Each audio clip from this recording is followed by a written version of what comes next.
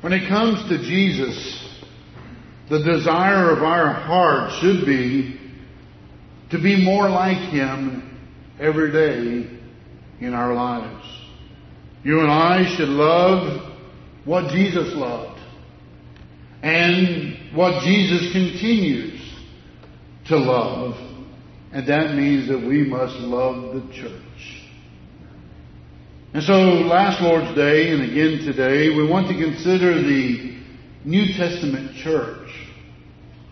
You know, any serious student of the Word of God will have to come to understand that there is much emphasis placed upon the church of our Lord in the New Testament. Now, there are a lot of people who perhaps enjoy and studying about Christ and His life and His death, His burial and His resurrection. But not as many people who appreciate His church. And yet the church belongs to Him. And so important is His church that He died to even purchase her with His own blood. Husbands, love your wives, even as Christ loved the church and gave Himself for it. Ephesians 5:25.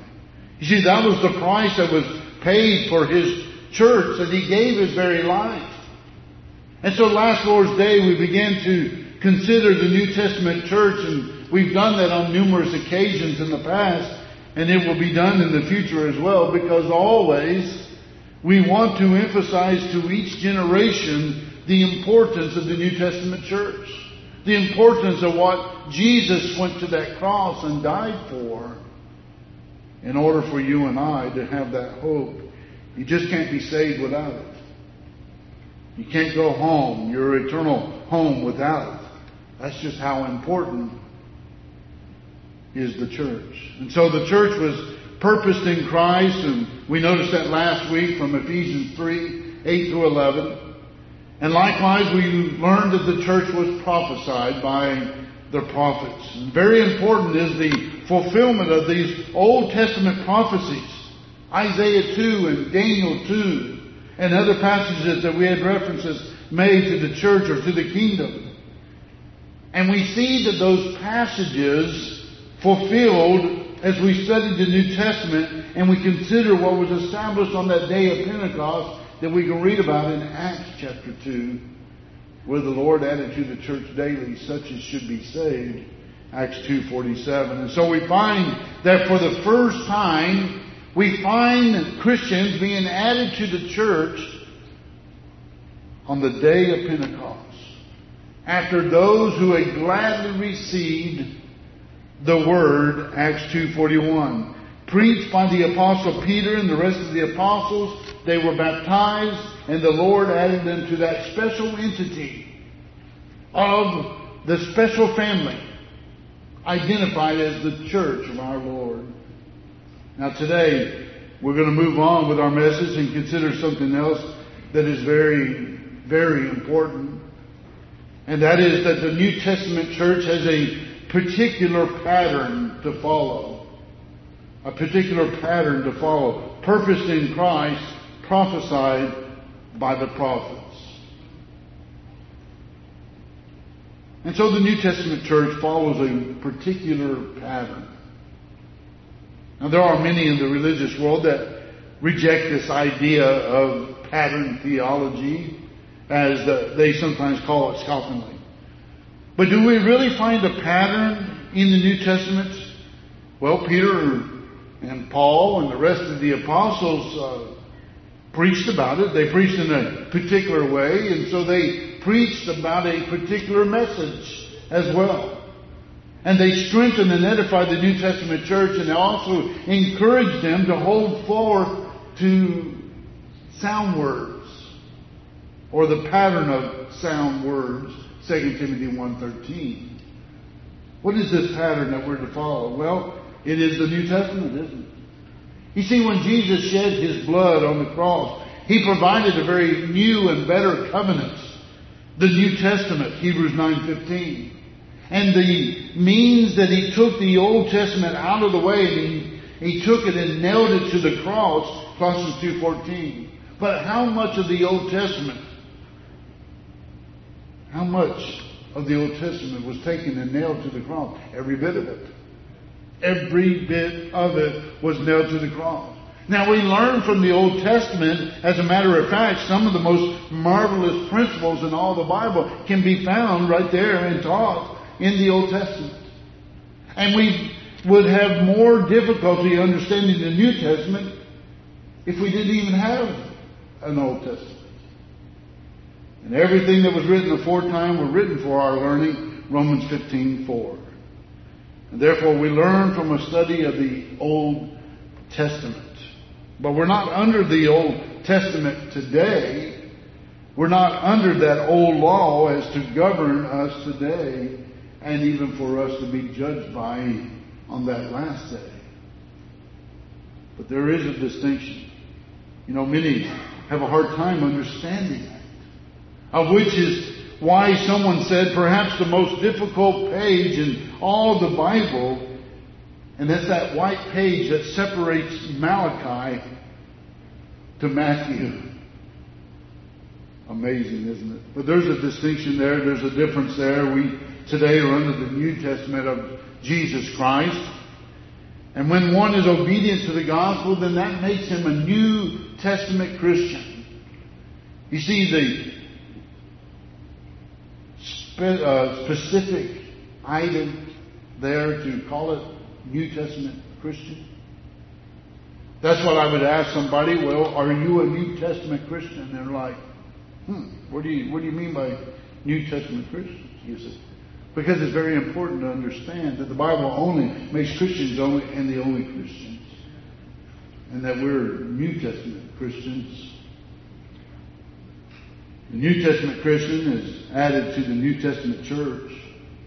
He becomes a member of that special family, the New Testament church, and thus God's family. But can we identify it? There are many that say that that's impossible, and that if there is no pattern, obviously you can't identify it, right? But I reject that kind of thinking. I believe that it is still very important for us to go to the New Testament and try to identify with the church of the first century. And whatever they did that was approved by God, by the apostles, the Holy Scripture, can in fact be followed by us even today. We call it the Old Jerusalem Gospel. We want to be back to that old first century Old Jerusalem church. In fact, that's the reason that we oftentimes speak of restoring New Testament Christianity, and we call that the restoration plea. In restoring ancient Christianity or primitive Christianity. And that will always be a noble plea to call men back to the Bible and to the simple truth of the New Testament. And so therefore the New Testament church is going to teach the New Testament plan of salvation, right? Whatever is true that men and women, responsible boys and girls, had to do to become Christians in the first century, then by reason that's exactly what we have to do today, isn't it? So we put emphasis upon hearing the Word of God. Several times God spoke from heaven and He said, "This is my beloved Son in whom I am well pleased." But I know He did that when Jesus was baptized, but also on the Mount of Transfiguration. As recorded in Matthew 17, God goes on to say, "This is my beloved Son in whom I am well pleased. Hear ye Him." Well, one cannot have faith instilled in his heart unless he hears the gospel. Romans 10:17. So then faith cometh by hearing, and hearing by the word of God. And so we sometimes say, well, here's a man who hears the word of God, and through hearing the word of God, that faith is then instilled in his heart. And that's important because without faith it's impossible to please God, Hebrews 11:6. And the person who has had faith instilled in his heart has this change of mind. That's called repentance. And remember that without repentance, one likewise cannot be right with God either. Acts 17:30 and 31. For with the heart man believeth unto righteousness, and with the mouth confession is made unto salvation. Romans 10:10. That we learn that confession itself is very important. But confession of what? Confession that Jesus is the Christ, the very Son of God. Just as the Ethiopian nobleman stated in Acts chapter 8, and that then that penitent believer who's confessed Jesus is baptized or immersed in water for the remission of sins. We find that that's all in accordance with what we read in Acts chapter 2 in verse 38, when those that were convicted said, Men and brethren, what shall we do? And then Peter and the rest of the apostles said, Repent and be baptized, every one of you, in the name of Jesus Christ, for the remission of your sins. 5 steps in the gospel plan of salvation, that's right. Don't like that kind of terminology? Well, how else can it be? I mean, you see, irrationally or rationally and logically speaking, that it has to be hear, believe, repent, confess, and be baptized. There's no other way. But of course there's a 6th step as well, and that's to live faithfully in accordance to God's Word. But can a person be saved without hearing? No. Can a person be saved without believing? No. Can a person be saved without repenting? No. Can a person be saved without making that good confession of the sweet name of Jesus? No. Can a person be saved without baptism? No. And it has to be in that order.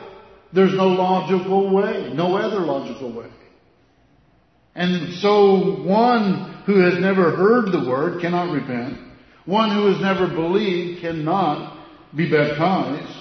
But one who has heard and believes and repents and confesses Christ and is baptized, that person can and will be saved.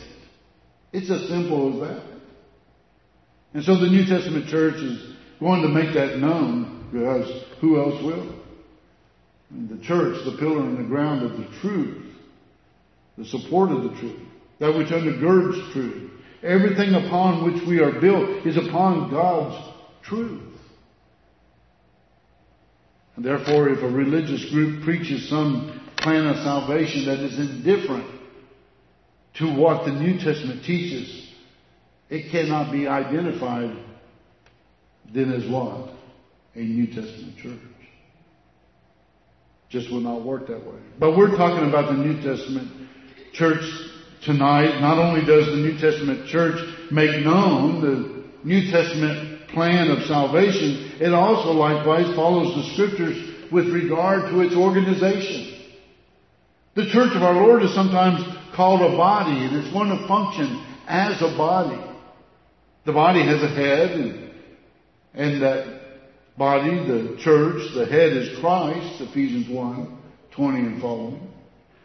And Christ Jesus is the head of the church, and that's right, that He be the head of the church, because He suffered and died for it and shed His blood to purchase it. He's the one who founded the church. And so He's the rightful owner and head of the church. And there's no earthly head of the church of our Christ. I found it so funny with studying with some religious people and religious groups, and they'll say, well, where is your headquarters? I said, it's in heaven. And we don't have a earthly organization or headquarters for the Lord's church. Though we know that some religious groups talk about the vicar of Christ who resides in Rome. Other denominational groups will have the president of the convention or the synod, but Jesus Christ is the head of His church. We are interested in New Testament Christianity, and so when we study the New Testament Scriptures, we find many congregations being established. That is, congregation of the Lord's church. In Romans 16:16 it says that the churches of Christ salute you. That's not a sectarian designation. But rather that these are the churches which belong to Christ and Him only.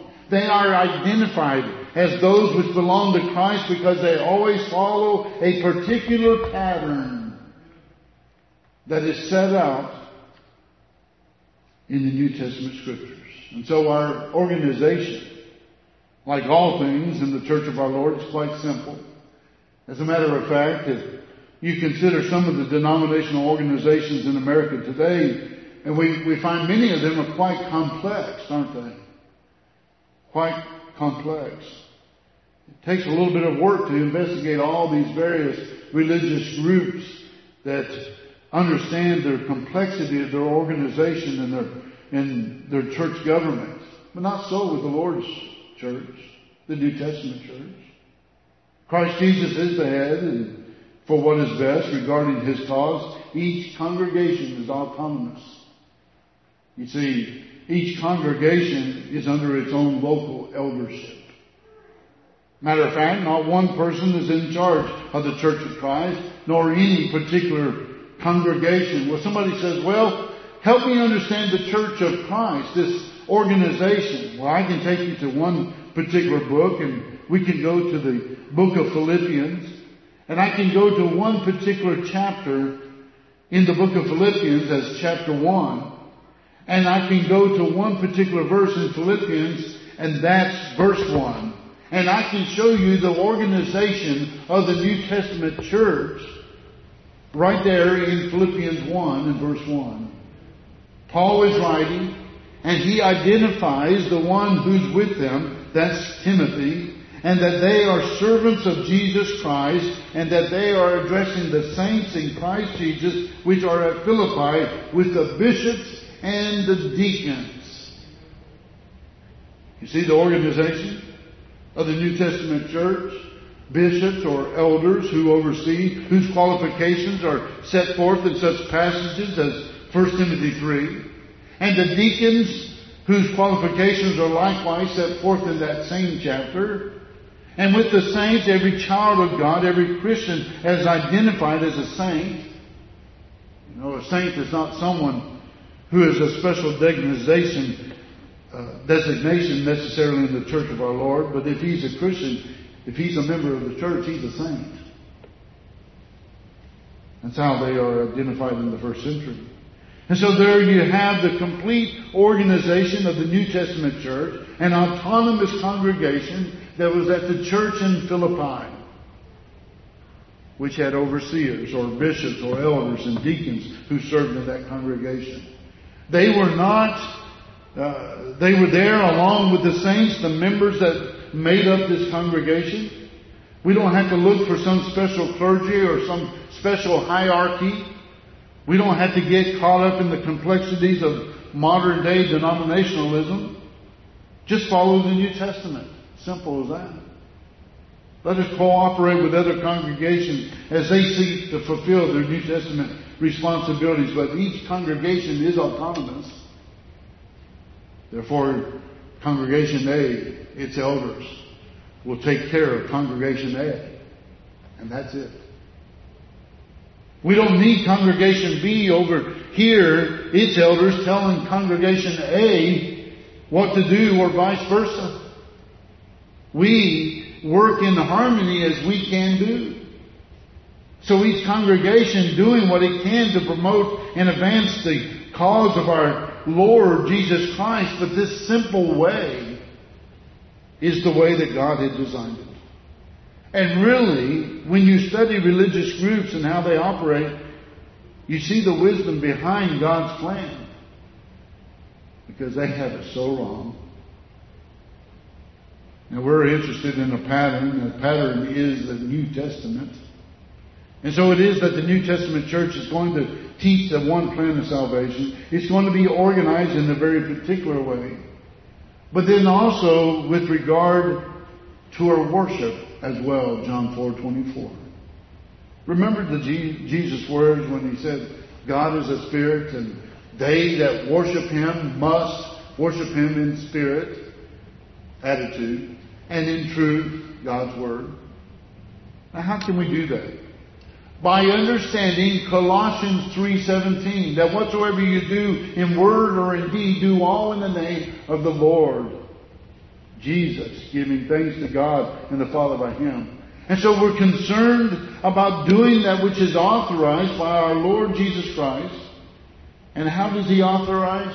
Well, He authorizes through His Word. You see, the New Testament is that which was inspired by the Holy Spirit. The apostles had preached that which had the approval of heaven behind it. And so it is in Acts chapter 2 that we find a group of people that are not only commanded to or committed to God, but likewise committed to one another as well. And so we notice that they continued steadfastly in the apostles' doctrine and in fellowship and in breaking of bread and in prayer. Now, just like that, we talked about the 5 steps in the plan of salvation, and sometimes we talk about the 5 acts of worship. That's also balked by many in the world.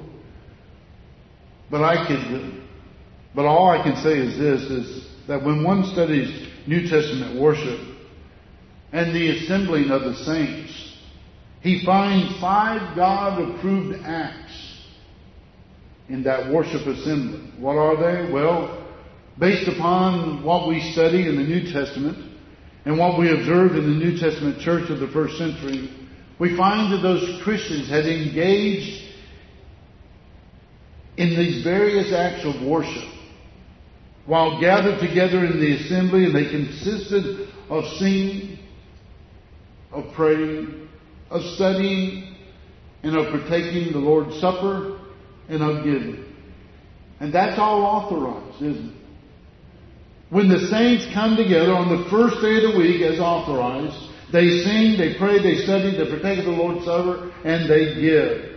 And so a religious group then comes along and says, well, we're going to partake of the Lord's Supper quarterly.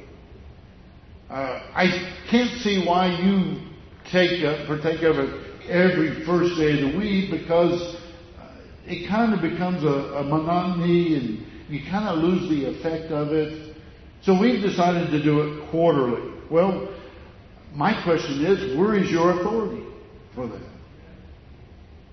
There's no authority in God's Word, in the New Testament specifically, as we follow that pattern, where anybody had partaken of the Lord's Supper quarterly, or monthly, or twice a year. It's always been upon the first day of the week, Acts 20 verse 7, when the saints came together on the first day of the week to partake. And I've realized that every week has a first day. There's 52 weeks a year. You can't get around that. Every first day. Don't identify yourselves then as a New Testament church if you don't do it every first day of the week. Because that's what the New Testament church did upon the first day of the week. And so we follow what the New Testament teaches with regard to the pattern of worship, doing only that which has been authorized by the New Testament of Jesus the Christ. Now remember, according to Acts chapter 2, the New Testament church was united. Now understand this. Somebody says, well, there's a lot of division even in the Lord's church. But let me tell you this. Faithful Christians are united. They're united. If any man speaks, let him speak as the oracles of God, 1 Peter 4:11. If you speak as the oracles of God, and so do I, we have unity. You can't get around that. We're in fellowship one with another. In fact, when you find division, which is something that God repeatedly condemns, that's not the New Testament church. Even Paul, by the inspiration of the Holy Spirit, does so emphatically in 1 Corinthians 1:10 when he says, now I beseech you, brethren, by the name of our Lord Jesus Christ, that you all speak the same name, or same thing, and that there be no divisions among you, but that you be perfectly joined together in the same mind and in the same judgment. speak the same thing. He doesn't mean that we're all alike with regard to personality. But when it comes to matters that are doctrinal in nature, what do? Stand united. He doesn't say that we are all alike in our opinions and our judgments, no. But when it comes to those matters that are doctrinal in nature, we stand united. Stand united upon the Holy Scriptures. Isn't that what Jesus prayed for in John chapter 17? Asking God that His people be united. And He prayed, sanctify them through Thy truth. Thy word is truth, John 17:17. The truth of God which unites us. And then in verse 21 of John 17, here's His prayer, that they all may be one, even as I, or art in me and I in thee, that they also may be one in us, that the world may believe that Thou hast sent me. The New Testament church can convert the world by standing united. United together upon God's divine truth. And that's the reason that so oftentimes our efforts are hindered. Isn't that true? Satan knows that. What causes disunity? Well, just disrupt the communications. Just let us all be teaching various and sundry doctrines, and then you can't convert the world. By no means. I've had people say, with all the different churches that are out there, I don't know who to believe. I have to say I agree. But I also say, let's go back to our Bible. Let's go back to the New Testament. Because the New Testament church is a united group that had all things common. Acts chapter 2. And they practice, as they preach, New Testament Christianity. But then Peter reminds us, but ye are a chosen generation, a royal priesthood and holy nation, a peculiar people, that ye should show forth the praises of Him who hath called you out of darkness into His marvelous light. 1 Peter 2:9. Likewise, as New Testament Christians who make up the New Testament church continually look to the very character of Jesus and desire to make that known, told to live in such a manner which would become the gospel of Christ, Paul is stating in Philippians 1:27. In other words, let Christ be seen in you. You see, that's the way He is made known. And as we think about that, that leads us to something else to consider with regard to His pattern. What is her mission? What is the mission of the church? That's a good question, right? I mean, a lot of people today rely upon gimmicks that might attract people for a while, but that has to be constantly changing, doesn't it? Because people grow tired and weary. They want to be entertained. We live in an entertainment world, and thus we're entertained at home with the one-eyed God, and we're entertained at home with our music and so forth. And so when we come to services, we feel like we still need to be entertained. We're entertained when we go to the movies. We're entertained when we go to concerts and so forth. Well, why can't we be entertained at church? In the assembly? You see, there's no authority for it. God only authorized the 5 acts of worship and them only for us to do on the first day of the week. What is the fundamental mission of the church? I recall that Jesus gave a good illustration about the mission of the church when He said that a sower went forth to sow. Luke chapter 8. What did He sow? Well, He sowed good seed. He knew He had good seed, and so He confidently would sow His seed. Everywhere He went, He would sow good seed regardless of what might happen to that seed. Because some would fall on the wayside. The birds of the air came and ate the seed, snatched it away. But He kept on sowing. Right? But then some fell on thorny ground. The thorns grew up, choked it out. But He kept on sowing. Some fell on rocky soil but couldn't take root. He kept on sowing.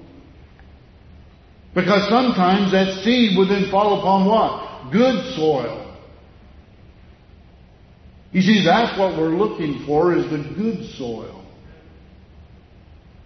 In order for that seed to germinate, to grow into a New Testament Christian. The church sows that seed as the Word of God.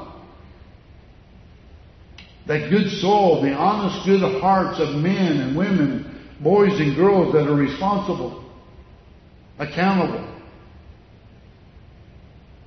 And so the church sows that seed and thus reaps an abundant harvest.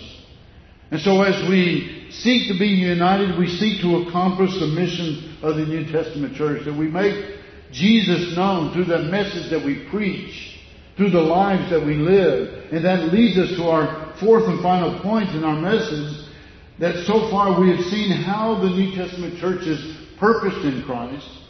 It's prophesied by the prophets. It follows a particular pattern. But what about the promise that is made to the church that has to do with their destiny? Does the church have anything at all to do with one's salvation? I've mentioned this before. Just go back to the cross, and I want you to look into the eyes of Jesus, and I want you to ask Him why He's doing what He's doing. Why would He endure all the things that He endured to go to the cross?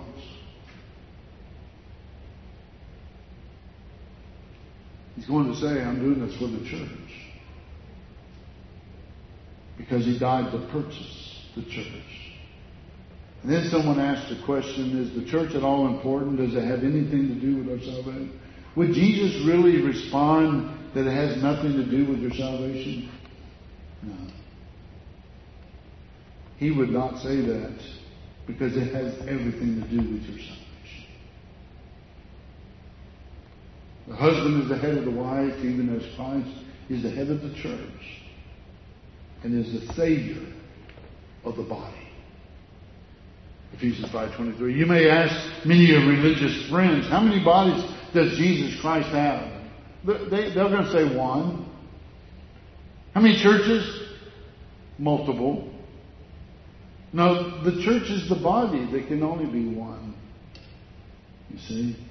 And so what is the promise made to those who are members of the New Testament church? Salvation is the promise. The Lord added to the church daily such as should be saved. Acts 2:47. And when Jesus comes again, He's going to be looking for nothing but Christians. And where will they all be found?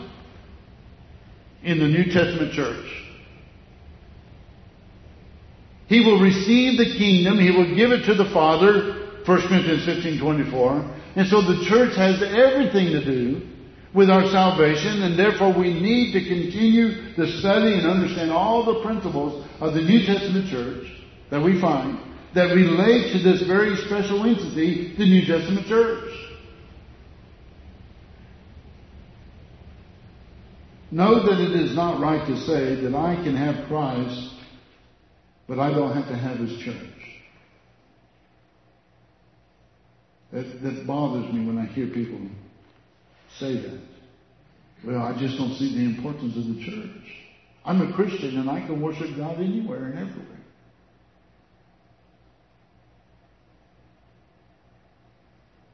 If you have Christ, you have His church. Because the church is His body. Be faithful to Jesus. Be faithful to the church. Love Jesus, but love the church. Look forward to seeing Jesus, but know that to see Jesus, you have to be in His church, for which He died, for which He shed His blood, and we can identify with that even today. You see, perfect people, not at all. Striving people, yes indeed. Yes indeed. And know this about the church of our Lord, it's not composed of self-righteous, perfect people, but rather forgiven people. People who have been forgiven in Christ and are found in His body, the church. Are you in His body, the church, even today? It's important that you be in His church, just as important as it is to be in Him. And the same baptism that puts you into Christ, likewise, will put you into His church. It's a simple message. I think we confuse it by trying to figure it out when it's simple. We need to hear it, we need to obey it, and if you're subject to the invitation, even time, we hope that you'll make that decision, get things right. Tomorrow may be too late. I am resolved no longer to linger, and I hope that you are as well. Come to Jesus as together we stand and sing.